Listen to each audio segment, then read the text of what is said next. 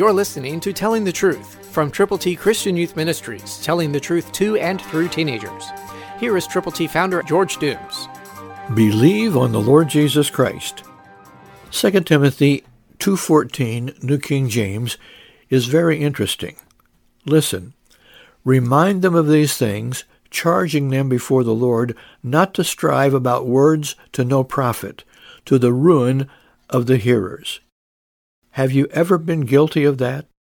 Of striving about words to no profit?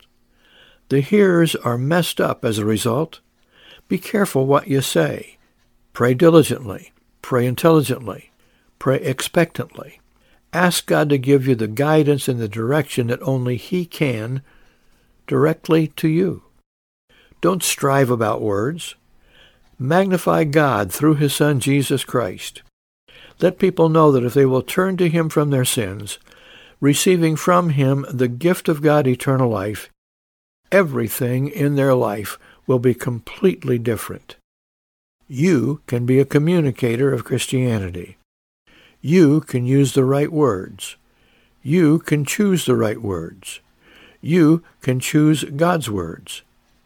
You can choose the words from Jesus to let people know that if they will believe on Him, they will live forever, as He said so effectively in the Gospel of John.